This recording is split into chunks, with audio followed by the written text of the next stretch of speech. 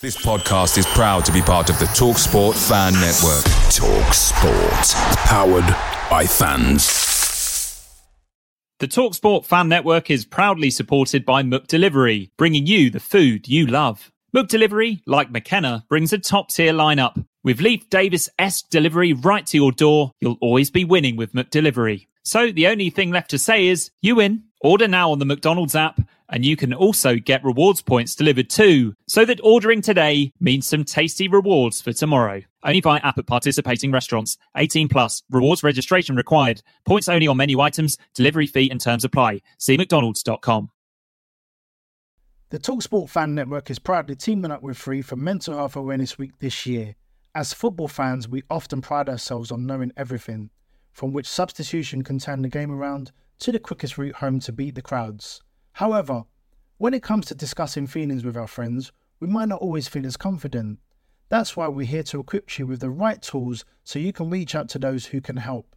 If your mates are struggling, let them know that the Samaritans are free to call on 116 123. That's 116 123. They are there to listen without judgment or pressure, 24/7, 365 days of the year. Let's all take a moment to talk more than football.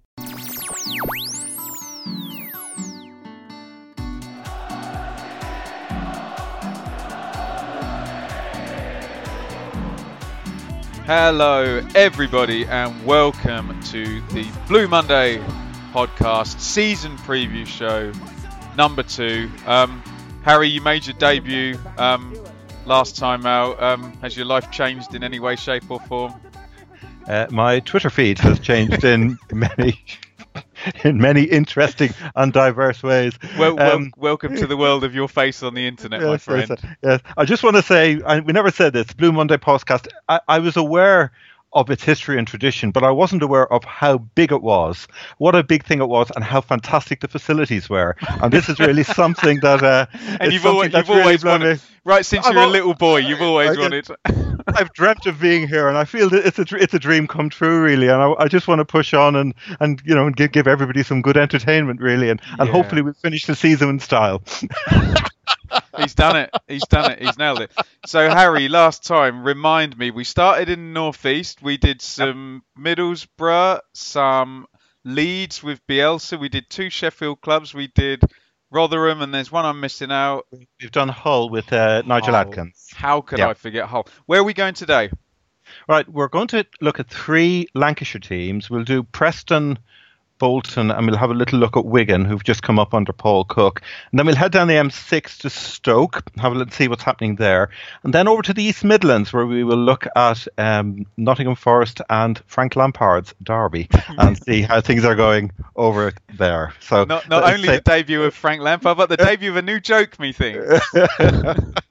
Frank, taste the difference, Lampard. Absolutely. Should be Lovely good fun. Stuff. So, England's oldest club, Preston North End, the only one with that suffix after their name as well. I think most people's idea on Preston is they're very well liked, aren't they? Because they've done basically what Ipswich want to do. Where was the finish last year? Just outside the playoffs? Just outside the playoffs. I think were they 7th, 8th, 9th. It was I haven't got the table up in front of me, but they were in that cluster. I call them the progressives. That group of teams. You'd include Bristol City, Millwall, Sheffield United, Brentford. Teams with not a lot of money, but with a plan. And they all came up from League One, found their feet in the Championship, and are now thinking, okay, what's next? And you would definitely put Preston in with that group. And it's funny when you look at their transfer business. It's all contract extensions right the way through. Paul Gallagher, Sean Maguire, the striker, Tom Clark, defender, Darnell Fisher, defender, Alan Brown, the midfielder.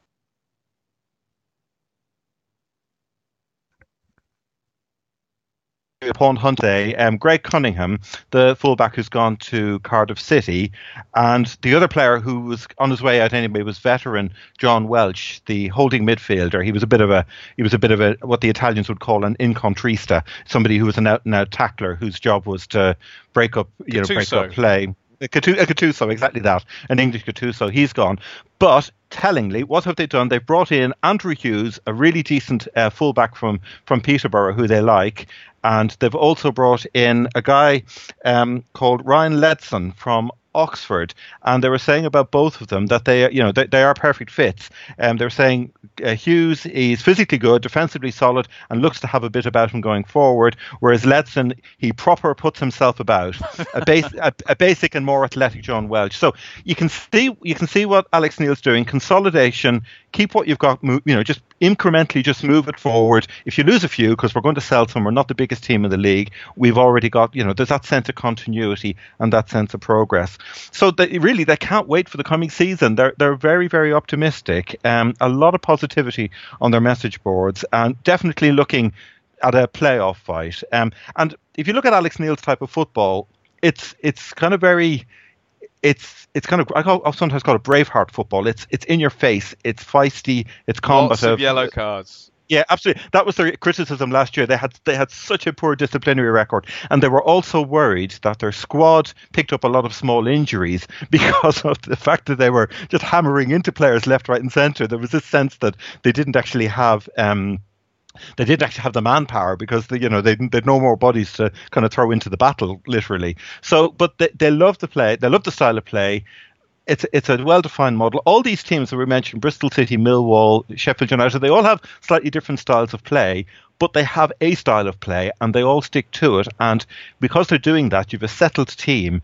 It progresses forward, and you can see, from an Ipswich point of view, my guess is Evans has looked at that. Marcus Evans has looked at that and decided that's our way forward. Because if that in any way works, you then can sell on those players for silly money to the rich boys. Three quick topics for you, Harry. First one was just on what's your view on Alex Neil? Because when I spoke to Jack Reeve from Talk Norwich City, he said that he thought that Norwich kind of swallowed him up and spat him out, but that this is a good manager who's going to do well. Is that Jordan Hugill money? Is that just going to be running costs and sitting on it? And Ben Pearson, I think he's a really good player. Is he gonna become the saleable asset? That's what they would hope. Two questions. I totally agree with Jack on Alex Neil. What he did was, we'll obviously talk about Norwich another time, but he galvanised that team. He's brilliant on the training ground. He's that type of McLaren. He's a brilliant coach, but he's also proving himself to be a good manager. And it was a hell of a baptism of fire for him. But the way he galvanised that Norwich team after they actually were knocked out of the cup by Preston, if you remember, I think it was Neil Adam was sacked, and then in he came. And the way he just absolutely galvanised that team, he has that in him. But it was a hell of a leap from that then into the Premier League. But he is a very good manager.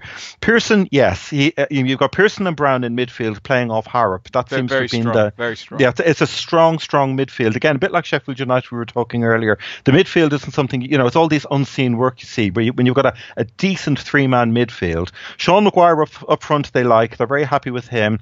And you have Clark and Huntington. Huntington again is your kind of steel girder in the middle of the back four. And again another one of these who lummock up for set pieces. And they're very happy. One small Ipswich thing, they've brought Michael Crowe in, and I have to say I was sorry to see Michael go because I've seen him in a good few under 21 games, etc. And I felt he was a decent keeper. And at the moment he's still number 3 in the pecking order there because they've got 2 ahead of him. But I'm going to keep an eye on him because I really rate him, and I was just sorry that we lost him really. But obviously, you think they'll continue sitting on the Hugill money to give him just a bit of a buffer? They're not the type of team that will go big on it. It's not in that model where you go out and you buy a big titolare, as the Italians would call them, a big name, a focal point, because it destabilizes the dressing room. It's a bit, it's more. I could see them spending it on 3 very good prospects, but they're not going to load up the squad with players that they don't need. It's all very pragmatic and sensible and balanced. It really is. You've got to give it to them. You really do. And you can see them. All being well, with allowing for injuries, allowing for the usual caveats, they're set up for a decent season, and they really can't wait. So I'm just looking. Yeah, I mean, just looking at the notes I have here, a quick passing game being sharpened up in pre-season. They belted their first 3 games, 7-0 over Bamber Bridge, 6-1 over Fylde, 5-0 over Cove Ramblers, but then a 2-2 draw with West Ham and a 3-2 defeat to Burnley. And that was a full-strength Burnley team because they were involved in the Europa League against Aberdeen. Yeah. So, they've been, they can more than hold their own. So, yeah, I'm intrigued. It's also interesting because moving on to Bolton now, just the juxtaposition of 4 or 5 years ago, Preston were the lower league team trying to get out of League One, whereas Blackpool and Bolton and Blackburn and Wigan were the kind of more senior teams in that Lancashire area. I lived in Preston before moving to Bath, and I know the world quite well. And they're all very conscious of each other. But it's been interesting. One of my pet theories about in football, teams get relegated for 2 reasons. 1, because they're not big enough, and 2, because of the owners. It's usually owners ultimately you look at 4 years later and look, why did that team go down? And usually you'll find it's something in the boardroom. And the way Preston have slowly and patiently grown, certainly in contrast to Wigan and to Blackburn, where they've just they've creaked and cracked and been dropped down into League One as a consequence. You can see the contrast between the two. Shall we move on and do Bolton? Yeah, let's go to Bolton again. I don't want to accuse our friends in the Nationals of lazy journalists, but not only is this everybody's tip to get relegated, this is everybody's tip to finish bottom as well. Are they right, Harry? It's a question of quality. It really is. They've got Phil Parkinson, perfectly good manager. First thing is, they don't want to make the start they made last year, where, if I'm not mistaken, they had 2 points from their first 11 games. They were embargoed for all of summer and up till sort of the end of September, weren't they? Yeah, it was remarkable that they got promoted. Actually, in hindsight, when you looked at what they were up against because of their financial problems, that is correct. But they don't have that millstone this time around. Parkinson they like, perfectly good manager. And looking at the players that they've brought in, I can see what they're trying to do. They certainly have width. You've got up front, I still think they're missing a striker. They brought in Clayton Donaldson, and to be fair, given his age, I would call him, he's a perfect impact substitute in a way. I would also call him a trusted pair of hands in the Championship, though. Yeah, no, he is. Oh no, he's vastly experienced. But I know with Sheffield United, watching him, there was that gentle loss of pace, as it were. But still an absolute focal point. But where they are strong is out wide. You've got Craig Noon, you've got Yannick Wilshot, they've got Sami Amiobi, and then you've got Josh Vela playing in, who can play in behind. So they have pieced together a decent enough attack. Whether it's decent enough, if you know what I mean, will be the big question. There was the financial thing. It's worth mentioning it. They had a pre-season friendly against St Mirren cancelled because of a loss of payment. Some players didn't get paid, and so the players sort of, I wouldn't say down tools, but it was actually a hiccup. Bolton fans haven't been unduly worried about that. I think the financial problems that they were a proper burden are probably a thing of the past, so they don't have a huge amount of money to play with. They've brought in centre-back, and they've brought in centre-half Jack Hobbs because, again, it's the lack of depth. Wheater and Beavers at the back aren't the quickest. They're both, again, a bit like Donaldson, decent, hard-working players with stacks of championship experience, but I think Hobbs, they're hoping, will actually just give them something a little bit more at the back. And they've also brought in a Poland right back, a guy called Olkowski, who Pavel Olkowski, he's come from Cologne. They also like him. He's gone down very well. But the other concern they have, I think they would like to see a proper holding midfielder come in. The 2 midfielders they brought in are Jason Lowe from Birmingham on a 2-year deal, and they've got a chap called Erhun Otsumer, a Bosnian they've brought in from Walsall. Now, Otsumer's more of an attacking midfielder. They had Gary O'Neill on trial, and I think it's somebody who will screen the back four, particularly Jay Spearing did it for them when they got promoted, and then I don't think they want. I think something weird. I don't think they wanted to pay him last season. Money. Maybe that's been a hole since then, Harry. Yeah, that's the one area I think. Looking at the team, that Ben Alnwick in goal, good keeper. It's a good enough team, but whether or not it's got the quality to survive, it's easy to say. I can see why people are saying, "Oh, Bolton are going to go down." They just scraped through last season. It's skin of their teeth, and here we go again. There hasn't been anything spectacular happen. But to be fair to Parkinson, he has put a balanced team together.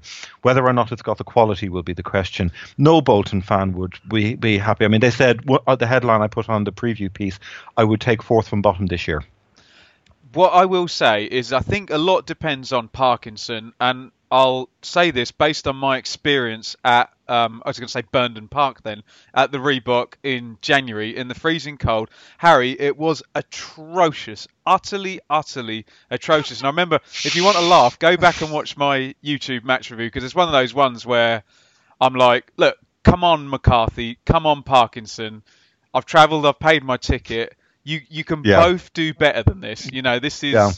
This is horrible, ugly, get through the winter, every point's a prisoner football. Is Parkinson going to be taking that? And can I say Bolton were actually the better side in the second half? No, I remember the game. We were even worse, but it was, Arsene Wenger would say, anti-football. Are we going to see that? I'd say they if you could describe it as a large number of stepping stones, I'd say they're one stepping stone beyond that. They have got more creativity. I do think Will Shutt is a decent winger. He played, he was Wigan before. Portman Road played well, Harry. Yeah, he did. Yeah, he's peppery. And I think they have with, you've got Craig Noone, if they can get, because he's kind of lost his way a little bit after Dave's always liked Craig Noone, yeah. He's a decent winger. Vela in behind. I'd like to see. I think there is still a striker short, but the loan market's to come. You don't know. They're not. I think we haven't heard the last in terms of transfer business. But you've got two. I think they are capable of playing that level of football. Just pragmatic is the euphemism I use. But as we all know, Mick you could guarantee under Mick you were going to get at least 2 or 3 of those games this season as well. Just get the point, stick it in your pocket, and get out of there. I think they're going to be marginally more attractive.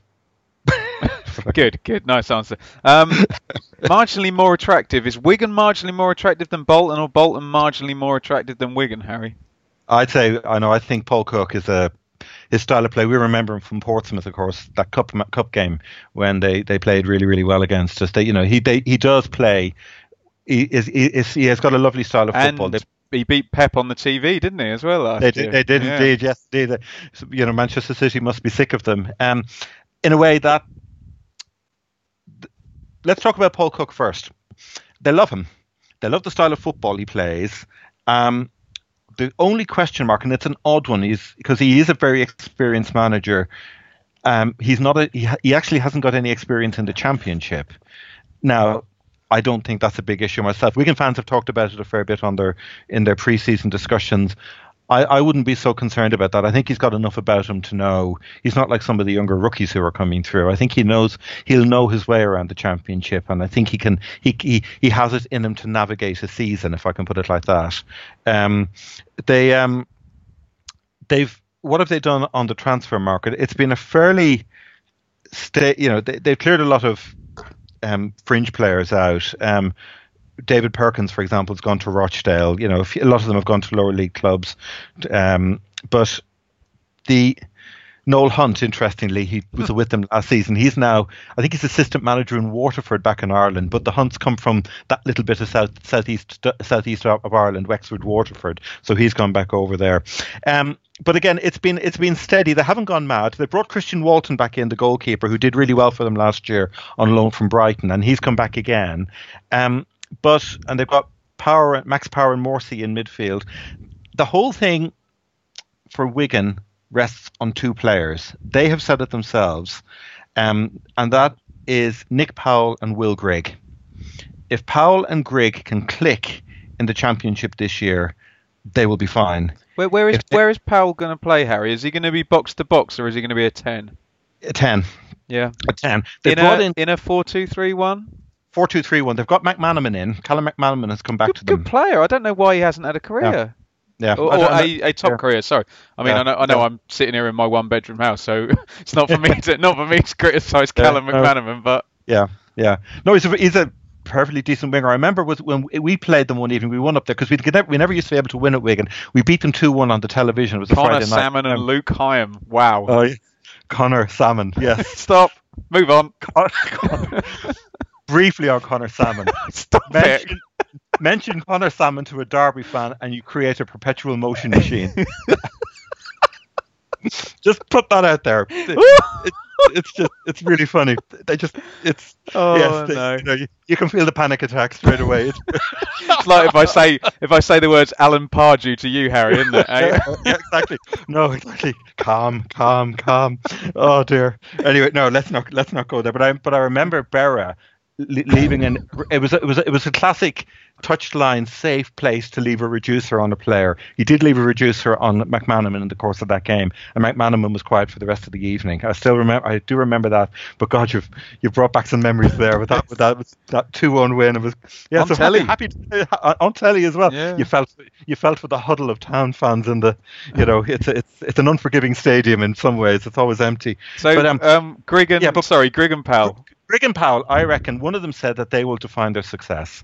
And I think there's a lot in that, because if Grigg can finally click in the Championship, I think, that could be plus or minus, those two together could be plus or minus 10 15 points. 20 goals, I was going to say, if they click, isn't it? Exactly, exactly that. And the key as well for them is to see Powell breaking into the box, because if Grigg gets isolated, if you overpower Wigan, you push them back, Powell gets isolated, Grigg gets even more isolated. But if they can get up the field, you've Powell then coming in to support Grigg, and those two together have got a good chemistry. Grigg can punch holes for Powell to attack, and they do link up well in the box. So that for Wigan will be that's the thing to look out for with them.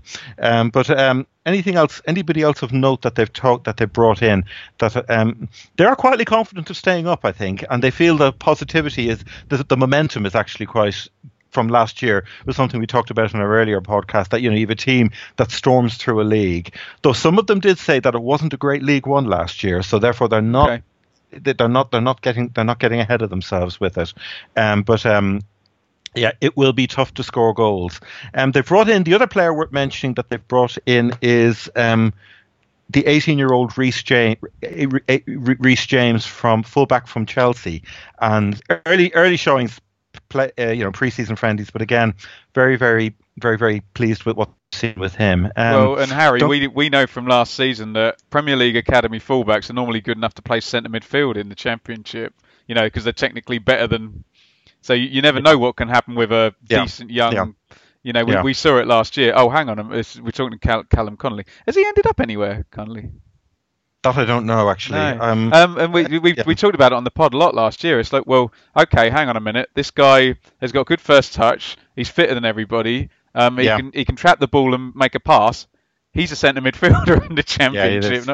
So you never know with those type signings.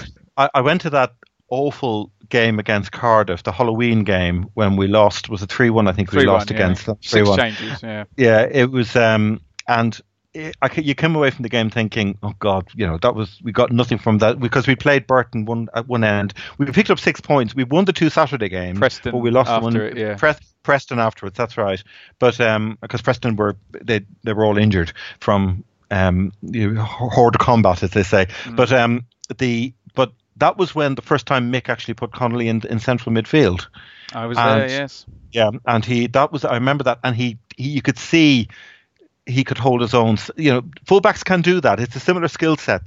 You can switch them in, even specifically as a holding role, but also, as we saw with Connolly, there was more to him because he was actually able to get forward. I'd seen Connolly, interestingly, playing against Bolton as a fullback earlier at one of the earlier games this season, the 2-0 win. He was rubbish. He took off at half time, wasn't he? Yeah. They targeted him because he could be isolated out wide. When you're in the middle and you've got Skuse, you've got a couple of wingmen around you just to keep an eye on you. You can settle and find your feet. So, but we keep an eye, as I say, keep an eye on Reece James. He could be, we'll see what will become of him. I don't know. There's a balance there's a balance to Wigan. I'm not so frightened for them. They're not going to tear the league apart, but I can see them being safe. I can certainly, there's enough about them the way they're playing, and they're a team who are comfortable with the ball, and Cook has got them playing with a certain personality. So I'd be less concerned if I was a Wigan fan. I think they've got enough to stay up. But as I say, how much they stay up will depend on the Powell and Greek show. Great stuff. Right. We could have gone about 20 minutes talking about Stoke before we actually started the Skype call, didn't we? Right. Yeah. Here's my theory. Feel free to say, no, Ben, you're wrong. I don't agree. I don't think Gary Rowett is as good as everybody makes out. I think that he did well at Burton in the lower divisions. He went to Birmingham, where he got them to 7th by, I don't know, October, November. Fine, whoop-de-doo. He was then very badly treated by Birmingham and became a sympathetic figure in the media and the football world's mind. He went to Derby, and frankly, you should finish Derby in the playoffs, and then lost in the playoffs. And I've seen his teams play many times, and I don't find them dynamic. I find their team shape very strong, and I think they're possibly overcoached, and I think that's a key weakness, and I think we're going to find out if I'm wrong about that this season. Discuss. Good.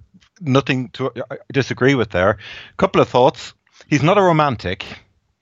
You won't. We talked about Bielsa earlier in the earlier podcast with Leeds, where it was high octane and fullbacks up at the corner flag, etc. You won't get that from him. He puts out very balanced teams. The interesting question, a couple of things. When he was at Burton, talk to any Burton fan, and they will say that it was Rowett who put that team together. Hasselbank did no damage and helped get them promoted. And Nigel Clough then was able to augment it slightly to get them to where they were. But they will all say, if you ask Burton fans, they will say Rowett was key to this resurgence this surge that they had to get into the Championship. The other question is, just thinking about what you were saying, he's generally worked with weaker squads against the odds. Now he's suddenly got a high octane squad. This year it didn't quite work at Derby, but when he was with Birmingham, and he's overachieved with Birmingham and with Burton, but he had makeshift squads. Work at Derby, and Derby fans were happy to see the back of him, I have to say. They felt that, again, it was slightly too pragmatic. It wasn't romantic football, but they were used to Steve McLaren. But so it will be fascinating to see what he does with Stoke. The other thing Stoke fans said was that he actually hasn't had a sustained period at any one team. And that will be interesting to see if he can, it'll be interesting to see if he stays there, what will he be like in the long term? Does that it doesn't answer your question, but that's no, I don't. Layering in on top. Totally, yeah. They're all good points. I just think it remains to be seen. And when I see Lawrence, Vydra, Huddleston, whoever's up front, I just expect a bit more. You think, that's a bit like driving your BMW 29 miles an hour to Sainsbury's once a day, and not really ever opening it up on the dual carriageway, isn't it? Yeah. I'm not disagreeing with you, but he may, I'm not sure he may not have done anything notably. He hasn't done anything right. He hasn't done anything wrong. I'd probably give him. I'd rate him more highly, I have to say. Okay. I can see the argument to be wrong. I'm quite prepared to be wrong this season. And to be fair, he was never going to be. He was never going to be anything other than strangled by Fulham in the playoffs last season. He needed that last day to switch and to be playing Cardiff in the playoffs, not Fulham. But there you go. My question to you is: the Stoke squad. Does it really matter who's managing them? Because you got some pretty big names that, if they're, as we've just said, set out in a sensible way and left to do their own thing, should get your 2 points per game and up we go? No, it needs work. I have a very good friend who's a Stoke fan, and there are two schools of thought. I mean, some Stoke fans think they're going to do Newcastle because of the strength of their squad, but others are badly scarred by relegation last year, because all those games where they were winning and they threw leads away makes them very nervous that there's a fundamental confidence issue within the squad. The best way I can put it is, we all look in from the outside at their squad and go, wow. But if you ask a lot of Stoke fans, they'll also go, wow, but it will be a very different wow to our wow, because they look at those players and see problems. Shawcross injury prone, Martin's injury, Peters, have they got enough pace? Fletcher, slow as anything. There's not much tempo there. They've got a fullback up front. Can he play on his own? Does he need a partner? So who have they got to partner him? Berahino, who we'll come on to, or Crouch? They're still very anxious, and they're taking absolutely nothing for granted. I mean, the back line, as I say, got Federici. They may not lose Butland, by the way. There was a news report on the BBC, a news story saying that Butland may still be there next year. They've got a very good right back, Bauer. He's excellent. Funnily enough, they were talking very romantically on one of their threads about Jonas Knudsen. Right. Okay. Because they think they might need a replacement for Peters at some stage. So, and what does Jonas Knudsen do really well? Yeah, right. He's the most Gary Rowett player you could possibly he wish probably for, is. isn't he? Well, you could argue that, but it's a combination. I mean, technically he's competent on the ball. He's good, but he's got a heart of a lion. I love him. His leadership. He's extremely solid brick walls. and brick walls, absolute brick walls. He'll run through them for you. But it's his long throw, because they were getting all misty-eyed about going back to the Rory Delap days. So we'll see if that comes off. I don't think it will, but it was funny. Suddenly there was this little. They were talking about all the transfer prospects. Who can we get in? Who can we get out? And then suddenly the name Knudsen came up and they said he's got a brilliant long throw. Did you see it for Denmark in the World Cup? Right, and then suddenly there was this. Then there was about 3 or 4 pages with about 60 comments going, the long throw, the long throw.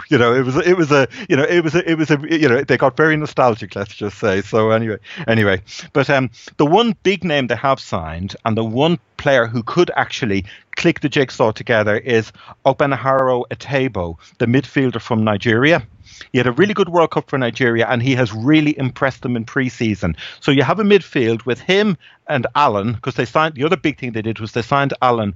They gave him Joe Allen a 4-year contract extension. Him, Allen, and Bojan in midfield. If you remember Rowett, when he was at Birmingham, he had John Toral as a playmaker. He was on loan from Arsenal at the time.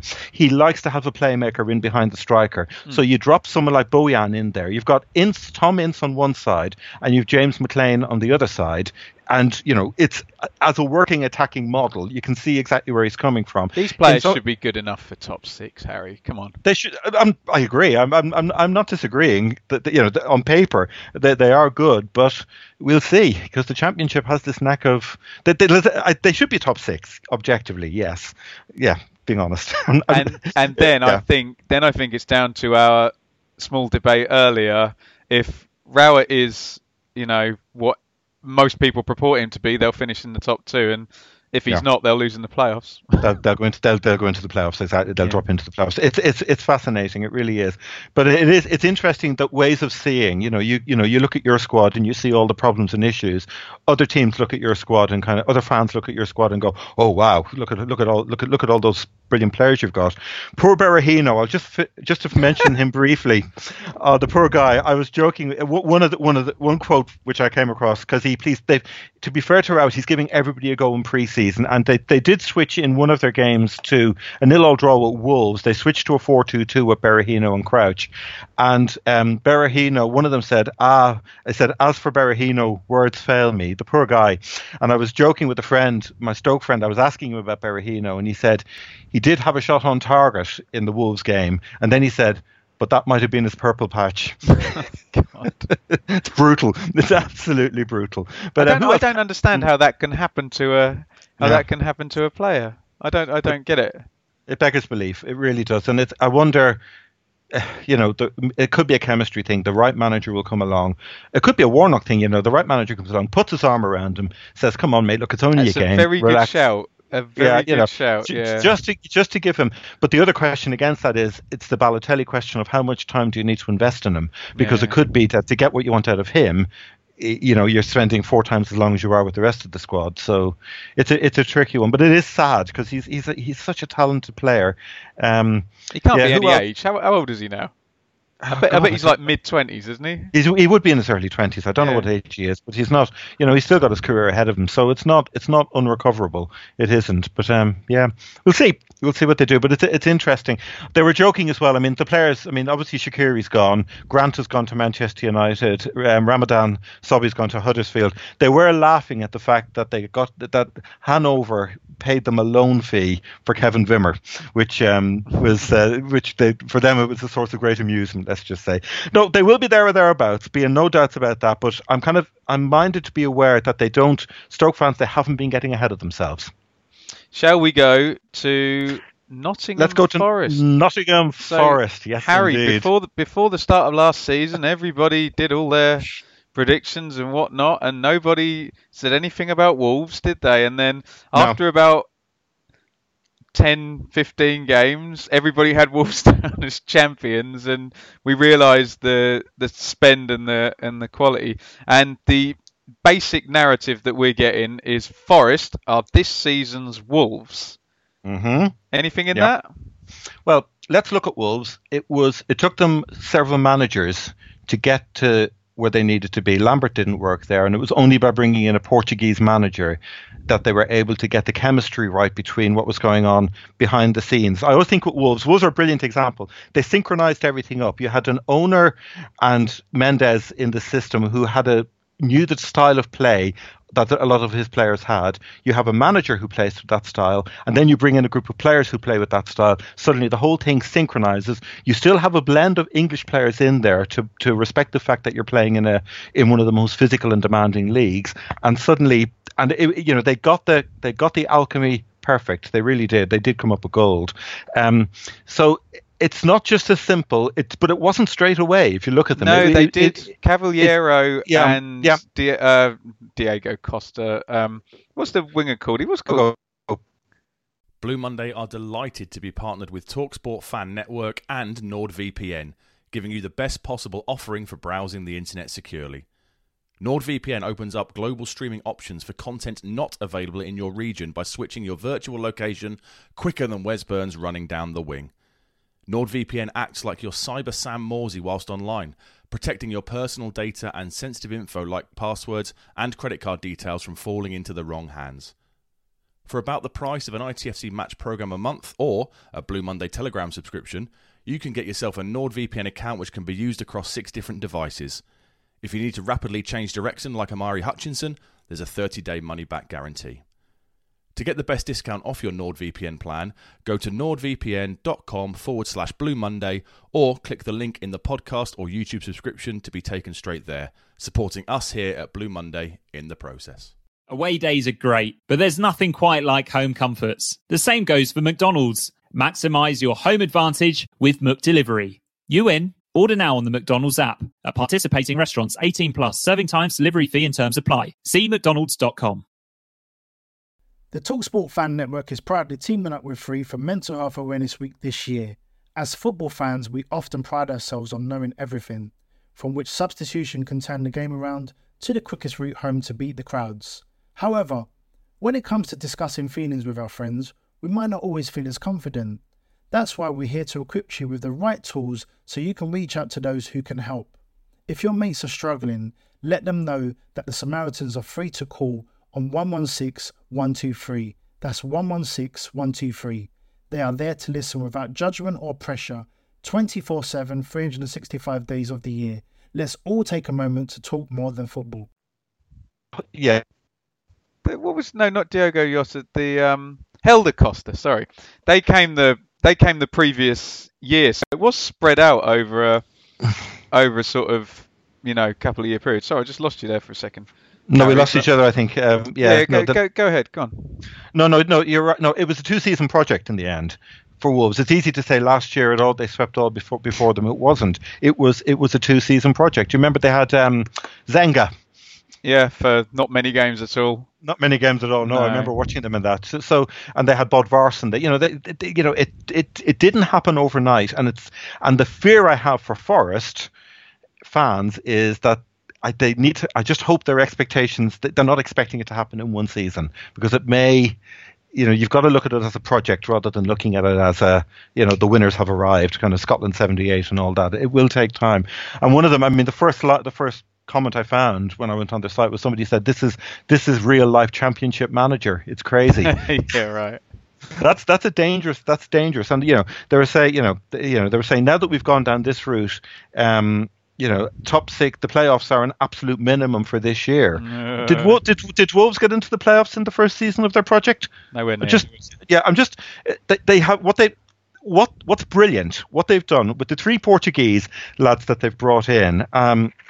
They've got in, there's 2 wingers, basically in a 4-2-3-1. They're the 3 behind the striker. So you've got Gonçalves on the right, Diaz on the left, Carvalho in the middle. And they've also brought in a really fine, he's an Algeria international, Hilal Soudani. He's a striker. He's very direct. They brought him in from Dynamo Zagreb. Now he's they also rate him. So he's part of the mix as well. So the optimistic side of it is that you see a pragmatic manager like Karanka, who kind of plays in a very cautious style, very a bit defensive, like Rowett. Cautious 4-2-3, Mourinho, like almost everybody knowing their role, and then you have this blend of flair and creativity, and hey presto, you get a balance because you're looking at people like Widura, Kolbach anchoring the midfield. So Pantilimon in goal, so you've got a stable 6, and then you've got these 4 in theory, causing all sorts of fun at the other end of the field. It'll be interesting to see. It's there. The blend is there in theory. I guess the other question is around strikers. Obviously, they've got Soudani, who's just come in. Beyond that, I mean, they've been playing Darryl Murphy in. I know he led off in one of their pre-season friendlies, and given his age, the consensus is that he slows everything down. He's now very much he's a bench option, if anything. But apart from him, they've got Lewis Graben and Ben Brereton. So question is, would a striker with an extra little star, if you know what I mean, be something that they would look for just to make the 3 behind them actually, to bring out the best in them? Is Graben not the new Rob Earnshaw, Darren Huckabee trusted, or Jordan Rhodes, I guess, trusted Championship striker now that you bring in because you know you're going to get 15 goals? I was quite surprised when he went to Sunderland, and he did well for Villa. Do you not have Graben as having the star quality to lead that line?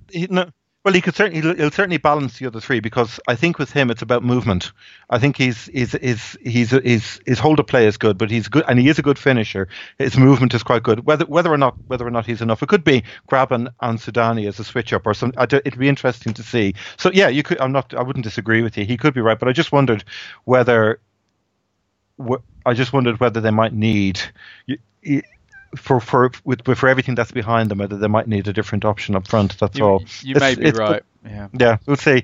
But but the balance is definitely there. But the other thing, I remember Forest when Fawaz was in charge, the fans would kick off. Fawaz mistakenly was on social media. He was almost too close to the fans, and the danger as fans, we all lack patience and we all lack perspective.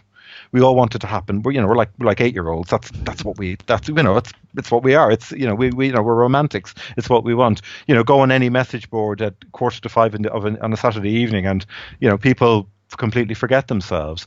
But I guess the fans will have to be.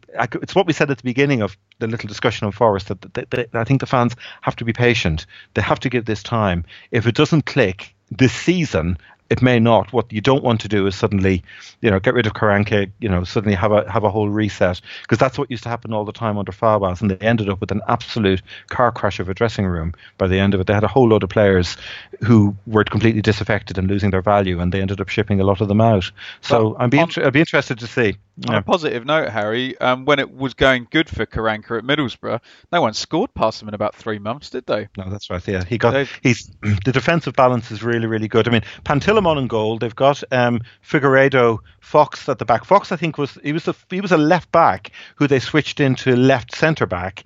And he suddenly was transformed, whereas he used to get isolated out wide. They've got Osborne in at the back, and of course we saw from that 2-1 game we both saw up in the City ground that you've got Osborne on one side and Derek on another. If they get their tails up, they'll suddenly be doing a Fulham, and all the action, they can. If Karanka lets them. Yeah, I agree, Ben. And to be fair, that's the $64,000 question. It'll be fascinating to see how they play out this year. Interesting. Right. Yeah. Are you ready? There's a new town. There's a new town on the map. Not like Milton Keynes or Harlow. We are going to go to Frank Lampard's Derby. Indeed, Frank Lampard's Taste the Difference Derby. Oh dear, it's fantastic. It really is. Which is very similar to Roy Keane's Ipswich, I think, is the joke that we might be making. Yes, I think it is, and they will be sick of it, I'm sure, within a few months. They really will. No, we've been there, and you see it straight away. It's like Steven Gerrard's Rangers. It's keep the same talking, thing. Harry. Keep talking. Yeah. It's exactly the same. It's just see, as I say, sometimes the media. I'm just bringing this up, Harry. Yeah. I will be at Frank Lampard's first game for Derby at Reading on Friday night. An emotional moment. I share your joy. It'll be bloody emotional if Martin Waghorn's there as well, I'll tell you that. But sorry, go ahead. Frank Lampard's Derby. Yeah. We will talk about Reading soon. Oh, okay. Trust me. Yeah, that's a different story. Anyway, no, Frank Lampard. Yes, Frank Taste the Difference Lampard. They're very emotional. And now, it could have been me when I went, and there may be an apology to any Derby fans who wander in, because when I went onto their message board to have a look and gauge the mood and see all the chops and changes, they had just turned over Southampton 3-0 in a pre-season friendly. They did follow it up with a 2-1 win over Wolves, but it was things. Let's just say things were a little bit emotional. Let me see. For example. I was unsure of appointing Frank, but I'm really excited by his start to managerial life. He's provided us all with hope and excitement where many felt there wasn't going to be any. He won't be tempted away because he's a chap of integrity, intelligence, and he will be a man of his word. So it's is there a Saint Frank was another thing they were joking, that was said tongue in cheek. The best is, and you have some sympathy for Derby because they've been through it with I can get was when Stuart Pearce took over at Nottingham Forest and they got the saviour had arrived back. There was this sense of everything coming together. They were playing bright, brilliant football and, they were going to sweep all before them. Now, nothing wrong with that. And they may well do. And it's, there's an air of euphoria about Rams at the moment and good luck to them. But Forest under Stuart Pearce, they got off to an absolutely blistering start that season. First 8 games, they were absolutely hammering teams. But then, as the route march of the championship took hold,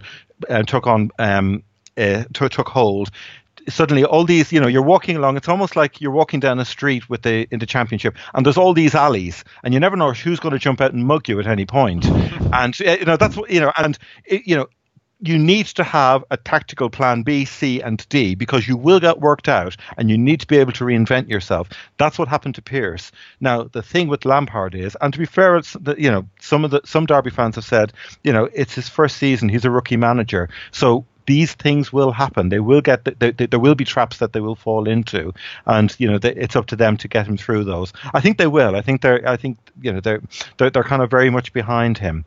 Part of the reason they're so excited is the brand of football that he's playing, and they've brought in 2 players who are worth mentioning. They haven't. There was a few town fans. One Derby fan mentioned that he was doing all of this on a shoestring budget, and that caused a lot of laughter amongst Ipswich supporters. But technically speaking, Lampard himself actually hasn't spent all that much money. It's been within this window. He's taken what he's inherited. He's added a couple of players. They brought in. And Harry, that was the same. That was the same last season. They were spending money from. I think they sold a couple, didn't they? Inscott sold, and Yeah. It was Clement. It was Paul Clement when they spent the money, actually, if I'm not mistaken. Yeah. So in that sense, it's basically he's taken what he's got and he's just kind of is it like a potter? He's just reworking the clay into something slightly different, I guess. Who have they brought in? Florian Josefsson, the sort of peppery winger from Brentford. They've also brought in, and these are worth mentioning. They need watching. Mason Mount and Harry Wilson. Now Mount is a central midfielder. Wilson plays more wide. Well, he's been playing more wide. Mount from Chelsea, Wilson from Liverpool, both on season-long loans. And I'm mentioning them because they've really got tongues wagging at the club. They've both been here's some quotes. Mountain midfield is Will Hughes reincarnated. If he's buzzing all over the park, his first thought is always to go forward. He's always looking to receive the ball. He's a little bit raw, a little bit sloppy, but technically a wizard player, intelligent, and you can see, very joined up. Wilson is linking very well with the players around him, is involved in a lot of the good moves. His positioning isn't quite right, but he's very good at linking up play. He's been playing in a wider role. He creates chances, and he isn't afraid to run at his man or have a shot. So these are, this is from their pre-season friendlies. They're very excited about them. Now, the model of play, the shape they've gone out with, Carson in goal, it's gone back to a 4-3-3. And a few of them have said, and I'm just watching this, they have referenced McLaren. Now, there was a point where they thought there was a Mephistophelian plot with the 4-3-3 that they had, where every time everybody tried to move away from McLaren's 4-3-3, it would just keep pulling them back in again. Do you remember you had Chris Martin playing with his back to goal, and you had the wingers and the breaking midfielders and him feeding players in. They've gone back to effectively a back 4 and 3 in the middle. You've got Ledley, Bryson and Mount in the midfield. Ledley sitting more. No Huddleston? No Huddleston. Interestingly, one of them was saying that they felt that Huddleston, Bradley Johnson and Cameron Jerome were all a little bit too static. They're still there. They have been used, but they feel that these other three, Leslie, Bryson and Mount, give them more octane, more energy and more urgency. So that seems to be where that seems to be more tempo, I guess would be the right word. But the model, because you've got Lawrence on the left, Wilson on the right, and up front, when I was looking at they've been playing Nugent as one. They've got Jack Marriott. They've got Matej Vidra. But looking at the way the team was designed, I have to say it. You could see why they were after Martin Waghorn, because he would fit this model perfectly. Because unlike Martin, who can play his back to goal and who actually isn't very mobile, Waghorn is technically very good. He is physical, but he is also mobile. He can play side on. He can turn and attack, and there's a greater dynamism to him. Whereas, well, Martin, we all have our views on him, but I think Waghorn is Martin with an extra dimension, to be honest, for this team. But my fear was that they're going through this whole big cycle, and we could end up back where we were with Steve McLaren, with this playing a very similar model of football with very experienced player. The back four: Wisdom, Keogh, Davis, Lowe, Carson in goal. All very solid, but the difference seems to be from Lampard that he's added an urgency, he's added an energy, and he's added an inventiveness, which I think is coming from these two young lads who've joined. It's interesting when you get these characters, isn't it? Where you get this elite celebrity winner who's been used to winning for literally years and years and years. And from everything I know about Frank Lampard, he sounds like a very clever bloke. He sounds like a bloke who wasn't actually that, talented, and understood the value of practice, understood the value of repetition, and understood the value of accentuating your strengths and hiding your weaknesses, and became like the top all-time scorer for Chelsea and England, probably 100 caps or whatever. And you think, if you're a silly football fan, like you said, you think if he can apply that logic to mentoring other players that he applied to himself, that he'll be a brilliant manager. But you just said it perfectly. When Neil Warnock's walking down Championship Alley, no one's mugging him. He's got a sniper on every roof in Championship Alley, hasn't he? He does. Yeah. He knows. He's got an aerial heat map of Championship Alley. But like you say. And what alarmed me is when you said, Huddlestone, Johnson, Jerome. Well, if I'm a rookie Championship manager, who do I want around? I want Huddlestone, Johnson, and Jerome, because I want that. What's the word? That long in the tooth kind of experience guy. Being streetwise.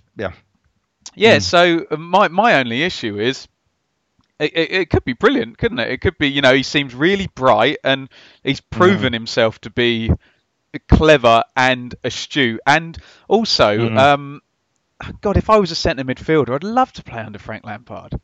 Oh yeah. Do you know what I mean? Yeah. So, he's so it's so well thought out. Even when you hear him talk about his shooting, and he said, when I was 22, I changed the way I shot, and I realised if I went across my body, I didn't get as clean a connection, but the keeper didn't see it coming. So all that thing about Frank Lampard only scores scuffy goals. No, he's no. He figured out how to shoot earlier and hit the corner every time.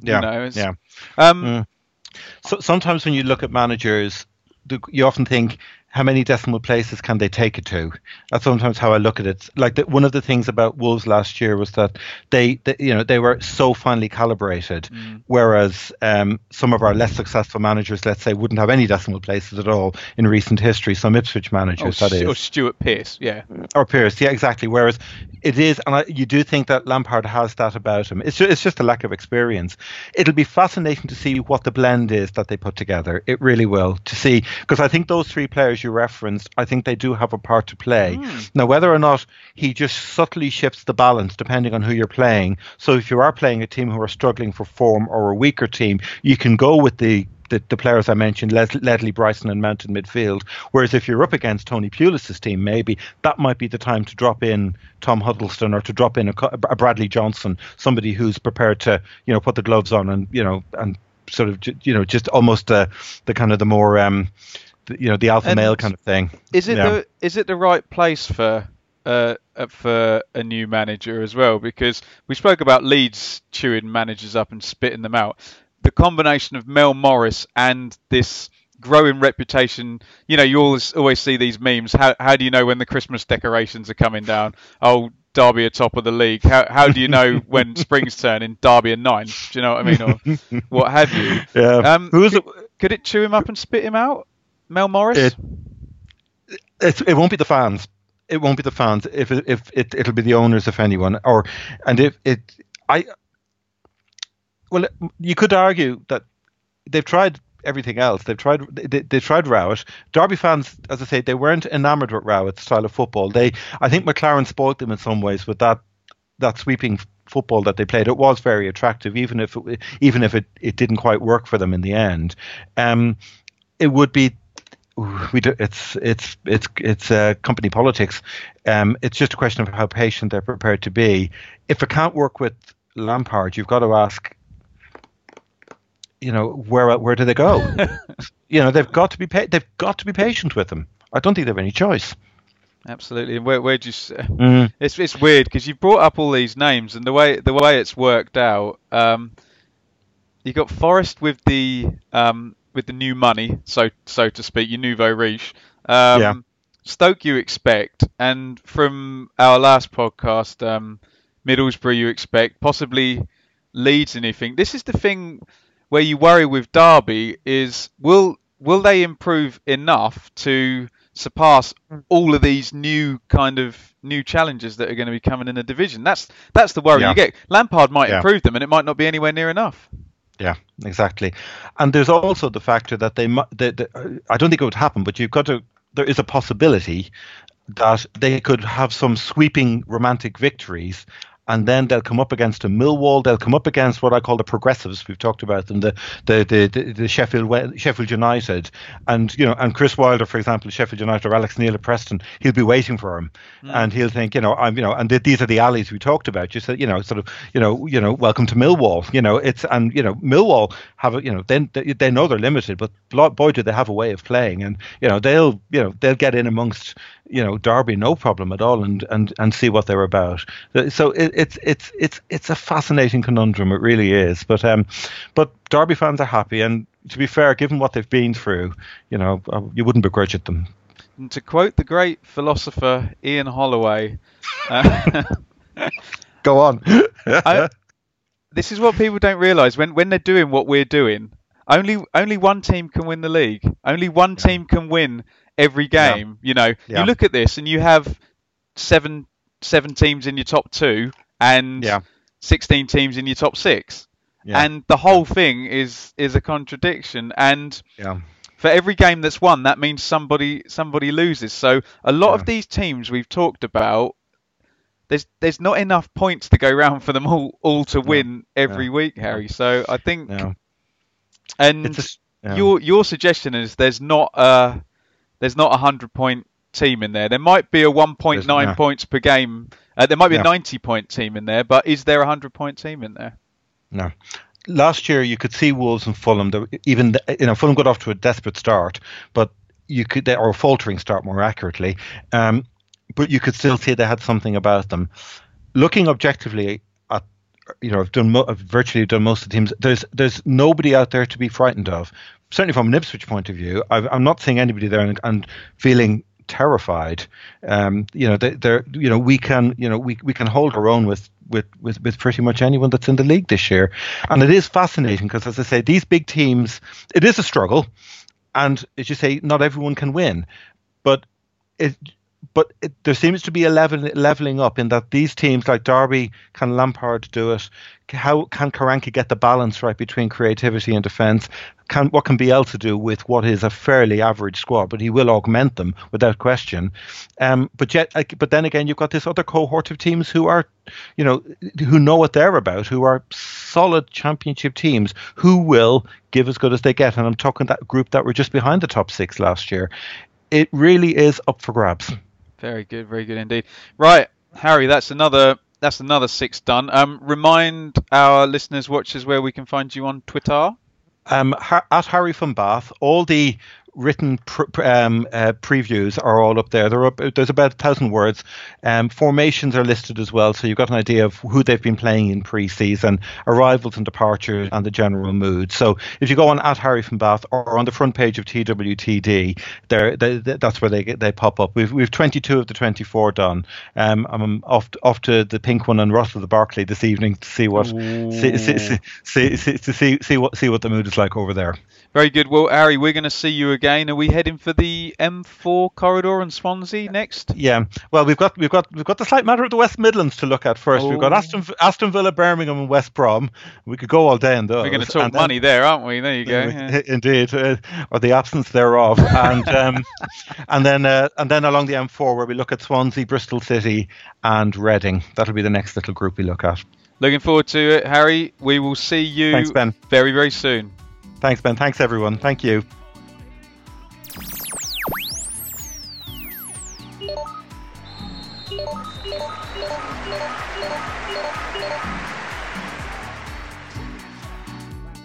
Even better back to Stewart. Oh, he takes the defender sweetly. Round the goalkeeper. And scores a magnificent goal at the top end. The TalkSport Fan Network is proudly teaming up with Free for Mental Health Awareness Week this year. As football fans, we often pride ourselves on knowing everything, from which substitution can turn the game around to the quickest route home to beat the crowds. However, when it comes to discussing feelings with our friends, we might not always feel as confident. That's why we're here to equip you with the right tools so you can reach out to those who can help. If your mates are struggling, let them know that the Samaritans are free to call on 116 123. That's 116 123. They are there to listen without judgment or pressure, 24/7, 365 days of the year. Let's all take a moment to talk more than football. It's the promotion run-in. Everyone is gathered round to watch. The McNuggets share boxes are there offering much needed distraction. Your mate's already been booked for double dipping, but in you swoop to steal the last nugget and claim all 3 points. Oh, and there is the Harry Clark fist pump to celebrate. Order McDelivery now on the McDonald's app. You in at participating restaurants. This podcast is proud to be part of the TalkSport Fan Network. TalkSport. Powered by fans.